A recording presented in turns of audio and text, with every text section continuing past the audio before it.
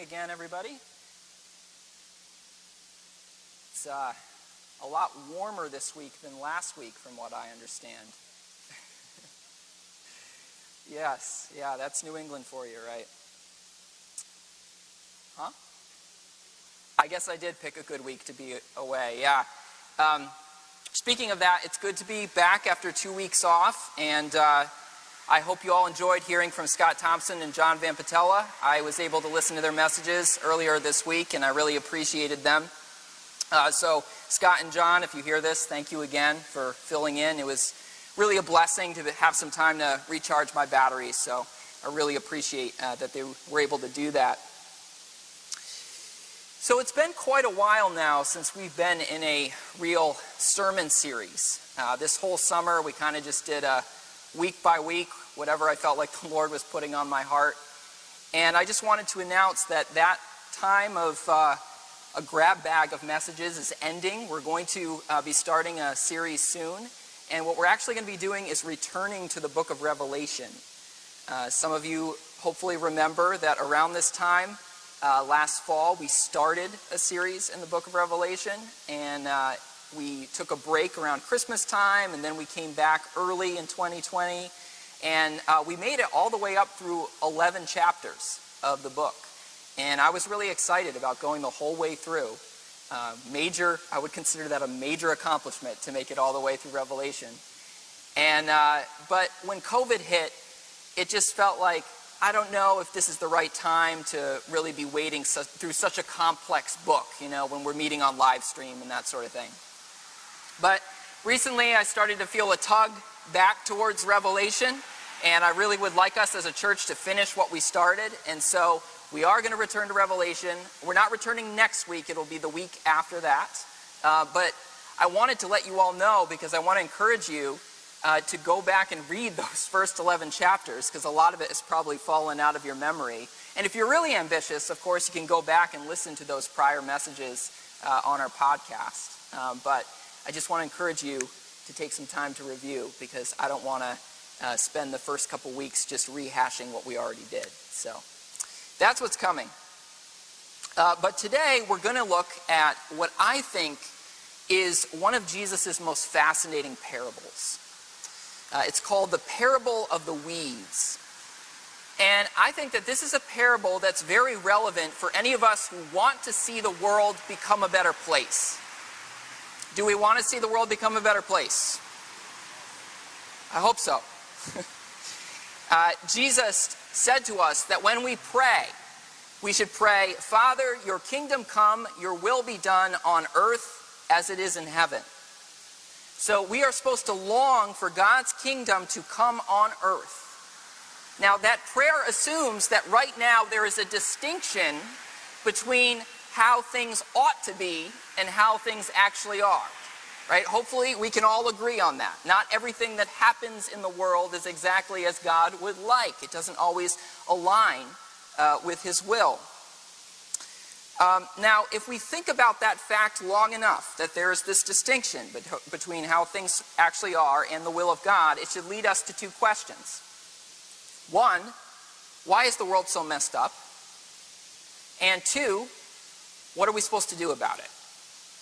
And what I love about this parable is I think it gives us insight into both of those questions. So if you have a Bible, I encourage you to turn with me right now to Matthew 13, starting in verse 24. Matthew 13, verse 24.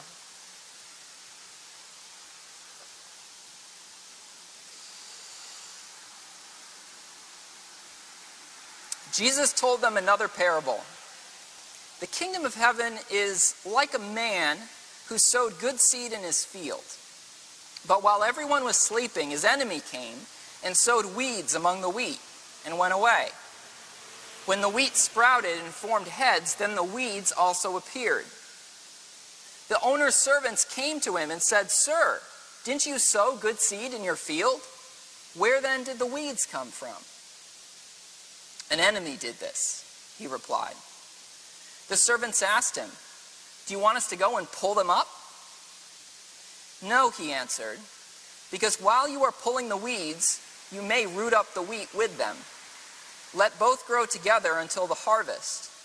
At that time, I will tell the harvesters, first collect the weeds and tie them in bundles to be burned, then gather the wheat and bring it into my barn. So something that's really neat about this parable is that unlike most of the parables that Jesus gave us, he actually provides some interpretation for us. So if you skip ahead a little bit in the chapter to verse 36, listen to what it says. Then Jesus left the crowd and went into the house. His disciples came to him and said, "Explain to us the parable of the weeds in the field." He answered, "The one who sowed the good seed is the Son of Man." In other words, myself. The field is the world, and the good seed stands for the sons of the kingdom. The weeds are the sons of the evil one, and the enemy who sows them is the devil. The harvest is the end of the age, and the harvesters are angels. As the weeds are pulled up and burned in the fire, so it will be at the end of the age. The Son of Man will send out his angels, and they will weed out of his kingdom everything that causes sin and all who do evil.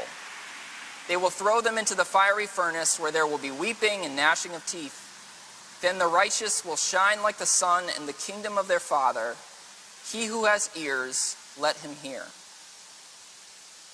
All right, so let's go back to the beginning of the parable. The kingdom of heaven is like a man who sowed good seed in his field. And Jesus clarifies later that the field is what? The field is the world. And that's significant, okay? This parable isn't just about Israel. It's not just about the church. Jesus is saying something that is universal in scope, something about the way the world works and the way that God operates in the world and the way that the kingdom of heaven is coming. Now remember, I said this parable gives us insight into two questions that we should all be asking. One, why is the world so messed up? And two, what are we supposed to do about it? So let's think about that first one. Why is the world so messed up? So the servants realize that there are weeds growing in the master's field. And notice they're surprised about that. And I think that what we see in the servants is an analogy for what happens to us sometimes when our naive assumptions about the world are shattered. You know, maybe we naively assume that good people are consistently rewarded in this life, and unrighteous people are consistently punished. Or maybe we assume that, you know, if you just work hard enough, then you'll definitely be able to succeed and be healthy and wealthy in this life. So we have these kinds of assumptions, but then we start to observe the world, and over time we start to notice the weeds. Life is not always fair, right? We study history and we find out that there are entire groups of people that have suffered the effects of discrimination. And that discrimination has generational consequences. We study the world and we see that some people go to jail for crimes that they never committed. And other people sometimes get away with murder. Some people live their lives greedy and self-centered, and they end up living way past life expectancy. And then other people live lives of love and compassion and kindness, and then they find themselves passing away of an illness in their 50s or in their 60s, or even earlier. This sort of stuff happens, right? The world is full of weeds. There's this distinction between how things ought to be and how they actually are. And when we notice this, when our eyes are opened to the injustice, the suffering, the evil in the world, we can react similarly to the way that these servants reacted.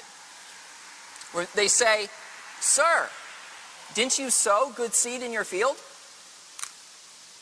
Where then did the weeds come from?" You know, it's kind of like us saying, "God, aren't you good? What's the problem here? Why are things a mess? You know, did you mess up when you were baking this creation cake? Did you mess up the recipe? What's the deal here?" Now, in philosophy and theology, this problem is called the problem of evil. And I want to be honest that this parable does not perfectly answer the problem of evil, at least not to the satisfaction of any philosopher type, okay? But it does give us insight into how we should be answering that question of the problem of evil. Notice how the master answers the servant. He doesn't say, well, those weeds are there because I actually planted them there. Part of me wants them to be there. The master doesn't say that. Right? The master doesn't say, well, I put those weeds there to teach you a lesson. No, he says very simply, an enemy did this. An enemy did this. And then Jesus clarifies later who that enemy is. He's the devil. Now, I recognize that in the culture that we're living in right now, a pretty skeptical culture, people often have a hard time believing in the existence of an actual devil. And people have a hard time believing in any kind of unseen spiritual beings that somehow affect the world that we're in. But the Bible, and especially the New Testament, assumes the existence of these kinds of beings, both good and evil. And Jesus assumes the existence of these kinds of beings. And not only does he assume their existence, but in this parable he indicates that he wants us to recognize one of these beings in particular as the ultimate source of the brokenness of the world. Okay? Now, I want to be careful here because I'm not saying that we all bear no responsibility when it comes to the brokenness of creation, the weeds that are in creation. I'm not saying we bear no responsibility. I'm also not saying that the devil made me do it is a legitimate excuse for whenever we do something wrong. I'm not saying that.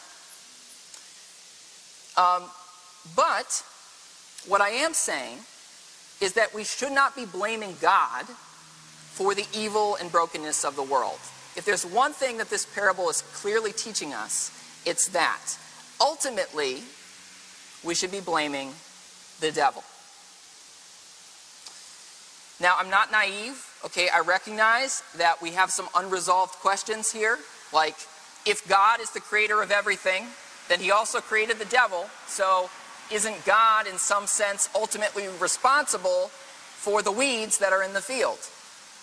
And that is a very difficult question to answer.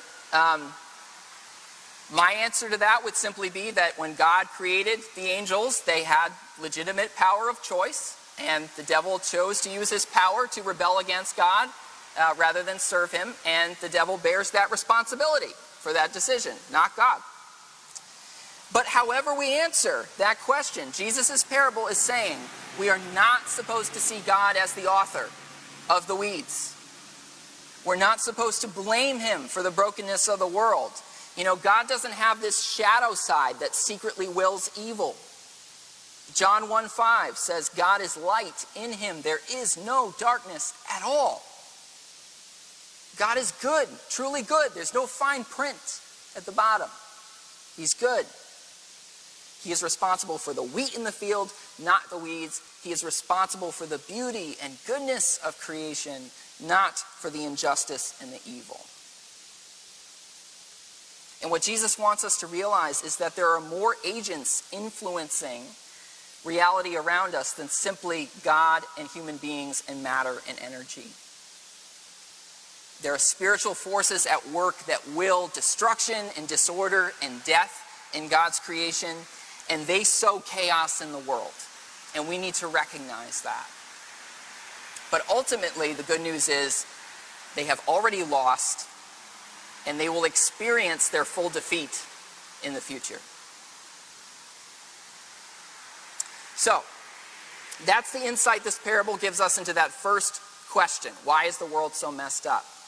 But what about that second question? What are we supposed to do about the evil in the world? What does this parable have to say about this? All right, well, listen again, starting in verse 28. The servants asked, "Do you want us to go and pull them up?" "No," he answered, "because while you are pulling up the weeds, you may root up the wheat with them. Let both grow together until the harvest." Now, this is the part of the parable that I find the most fascinating and the most difficult to interpret and I've turned it over in my brain a lot. It's tough. What is Jesus actually saying here? I'm a little frustrated that when Jesus explains the parable, this is the one part that he doesn't really go into detail about. And it seems like the part of the parable that calls us to some sort of action. It says something about how we're supposed to live. I don't know why Jesus didn't address that specifically. Maybe he just wants us to meditate on it and figure it out. But anyway, what does Jesus mean? What does Jesus mean when he tells us that we should let the weeds grow? What does that look like, practically speaking? Well, I realize that it might sound like Jesus is saying that we're just supposed to be passive about evil. But that can't be right. Right? That doesn't make any sense. In this same book, Jesus tells his disciples that we are the salt of the earth and the light of the world, right? That we're supposed to be lighting up the darkness, that we're supposed to be making creation more flavorful and preserving the good, right? So it doesn't make sense that Jesus would be saying, just be passive about evil, don't worry about it. Jesus is also very clear in this same book that we're not supposed to be passive about evil in our own lives, in our own hearts. In fact, there's this one point in this same book where Jesus says, if your right hand causes you to sin, cut it off. Which is a very dramatic way of saying you should not get complacent about sin in your life. You should do what you need to do in order to root it out. Okay? Even if it hurts, root it out. So, letting the weeds grow cannot possibly mean just be passive about evil, don't do anything about evil. But then what does it mean? What does it mean? Here's what I think Jesus is telling us. We look at the world out there and we see evil, right? We see people believing the wrong things, doing evil things, committing injustice, worshiping false gods, etc., etc. And we want to do something about it. And it's good that we want to do something about it. But there is a certain approach to dealing with people who do evil that is not wise. And it's what I would call the pulling weeds approach. So think about pulling weeds. You grab it, you throw it away, right?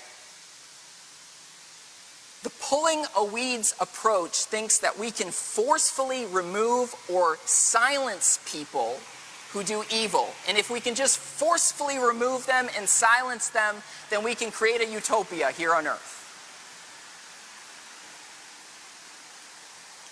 So what does it look like to have this mindset as we live our lives? Well, in the most extreme case, it could look like literally trying to kill people who do bad things or believe bad things.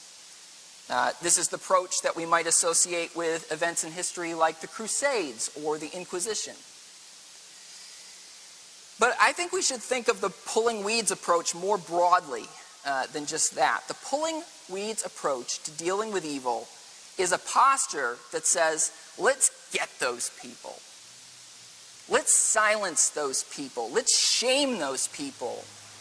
Let's judge those people, condemn those people. Let's stamp them out. Let's root them out and burn them up, throw them away. I think that we see a lot of this pulling weeds posture these days in political discourse, in conversations about politics, especially the kinds of conversations that happen on social media. There's not a lot of people saying, well, let's listen to one another and try to understand where we're coming from, and if we disagree, calmly offer correction to the other person. There's not a lot of that, right? The pulling weeds attitude dominates right now, and it's the attitude that treats those we disagree with like just weeds that need to be uprooted and burned and thrown away. You don't have a conversation with a weed, you just attack it. And that attitude doesn't lead to helpful conversation, right? It just leads to attacks, anger. I think one of the problems with the pulling weeds approach is that it tends to backfire. In Greek mythology, there's this creature called the Hydra. And if you try to cut off a Hydra's head, then 2 more grow back. And a lot of the time, when we forcefully try to attack evil people, the bad people, it has a similar effect. It's like cutting off the head of the Hydra. It grows two heads in its place. You know, people don't change their minds because they feel like, oh, that was humiliating. That made me angry. I felt really attacked when that person who disagreed with me interacted with me. They don't change their minds. They become more entrenched in their perspective, right? The Hydra doesn't die. He grows two heads. Now, the parable gives us some more insight into why the pulling weeds approach is not wise. Jesus says, don't pull the weeds up, because while you are pulling up the weeds, you may root up the wheat with them. In other words, if you have this posture of forcefully attacking the bad people, the people that you're trying to root out, you might damage the harvest. You might keep people from the kingdom of God. And the parable gives us two reasons for why that's the case. One, because we can't always tell who is a wheat and who is a weed. That's for God to judge, not us. The weeds in this parable are something that's called darnel. And darnel was something that when it was growing, at least in the early stage, it was very hard to discern whether it was wheat or not. It's hard to tell the difference. And so what Jesus is saying through this parable is that we can't always tell who the good people are and who the bad people are.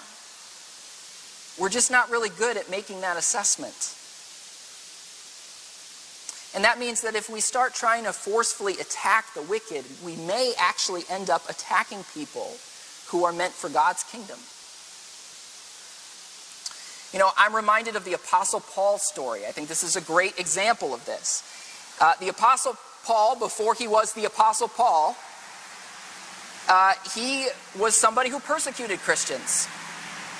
He was someone who was breathing out murderous threats against them.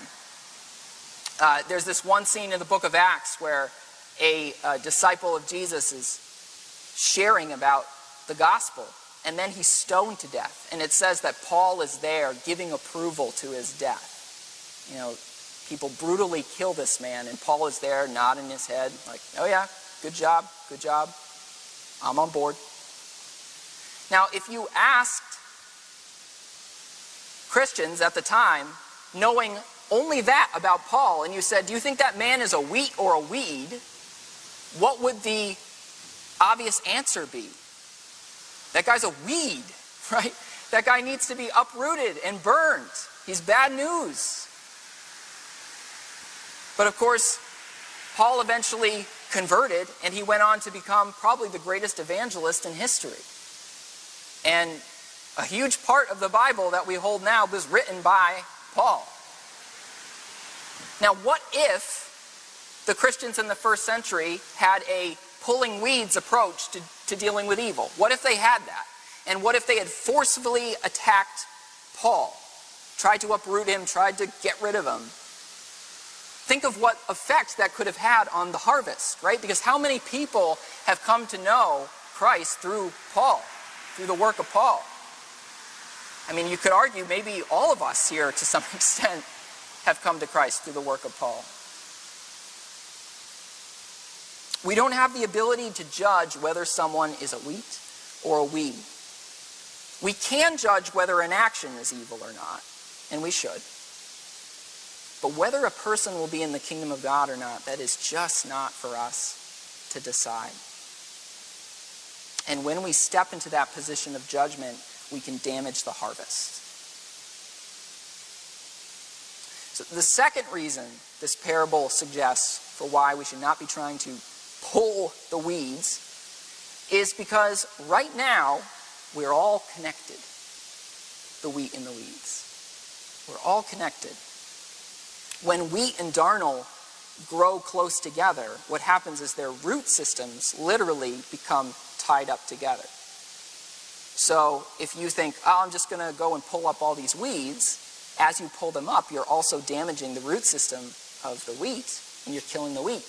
along with it. And that is such a good analogy for the way that the world is right now, because right now we all, as human beings, our lives are all entwined with one another. The righteous and the wicked, the repentant and the obstinate, it's all one big ball. And so any attempts to forcefully attack evil usually have collateral damage as well. You know, for example, imagine that there's a CEO of a company and we know this CEO to be an immoral man, a man who does not honor God or principles of justice. And so we organize a boycott against this man's company. Well, obviously we're not just going to affect that man, we're going to affect every person that that man employs, right? And so addressing evil, forcefully addressing it, is complicated. There is usually collateral damage. Our root systems are intertwined. We are connected. Now, I want to reiterate, okay, Jesus is not telling us just to be passive about evil. If this was the only thing that Jesus ever said, maybe we could try to make some case for that. But we have a lot more of Jesus' teaching than just this, and so we know that Jesus does not just want us to ignore and accept evil and injustice. But what he is telling us is that we've got to learn to fight evil in a non-intuitive way. We've got to learn to fight evil in a non-intuitive way. Our intuition is the weed-pulling strategy. Pull them up. Cut off the head of the hydra. Attack. Uproot, judge, condemn. But the kingdom of God grows through a different strategy. Patience, grace, generosity, the sacrificial love demonstrated on the cross by Jesus. This is how the kingdom grows. And as John Van Patella talked about last week, it grows through loving our enemies rather than trying to destroy them. A few years ago, I watched a really incredible documentary that I think is a great illustration of what it looks like when we forego the weed-pulling approach and build the kingdom of God in his way. There's a documentary called Accidental Courtesy. If you haven't watched it, I encourage you to find a way to stream it online. I'm sure you can find it if you look for it. And it's a documentary about a man named Daryl Davis, a black man, a musician. And over the last few decades, he has managed to persuade dozens of KKK members to renounce the Klan and to give him their hoods. And the way that he's done it is really through friendship. It's incredible. He definitely has some kind of spiritual gift here. He is a believer. He's a Christian. But he manages to develop relationships with these KKK members, and through those relationships, he dismantles their ignorance and their hatred, and he sees their perspective transform. And I am just blown away by his approach. I'm in awe of it. He pursues relationship with these people, and he speaks calmly and respectfully, but he's not a pushover either. I mean, when the time comes to correct and to offer truth, he does it, and he can do it very strongly. I think that his approach is very Christ-like. You know, it says that Christ came with truth and grace. And Daryl Davis embodies that truth and grace approach. He leads with grace, and he gives truth as well. And it works. You can't argue with the results. He has seen over 25 former Klansmen give him their hoods and renounce the Klan. Now, imagine if Daryl Davis had a different approach. What if he had the weed-pulling approach? What would he do? Well, he might try to terrorize KKK members. He might blow up their mailboxes or leave bomb threats on their voicemails. He might hack into their emails. He might do everything in his power to publicly humiliate them and ruin their lives through shame. And there might be some satisfaction in that. But you can bet that none of those actions would actually lead them to hand their hoods to him and to call him their friend. You can bet that none of those actions would actually lead them to change. And a lot of those actions might backfire, might grow two Hydra heads in their place, right? And just result in more angry people adopting racist attitudes. But instead of treating these people like weeds, even though they really look like weeds, right? Davis treats them as potential wheat. And the results are incredible. If we want the harvest to be as big and as beautiful as possible, we have to turn from the weed-pulling approach and adopt the Christ-like approach. Amen? All right, let's pray. Lord Jesus, we thank you for this mysterious, challenging parable.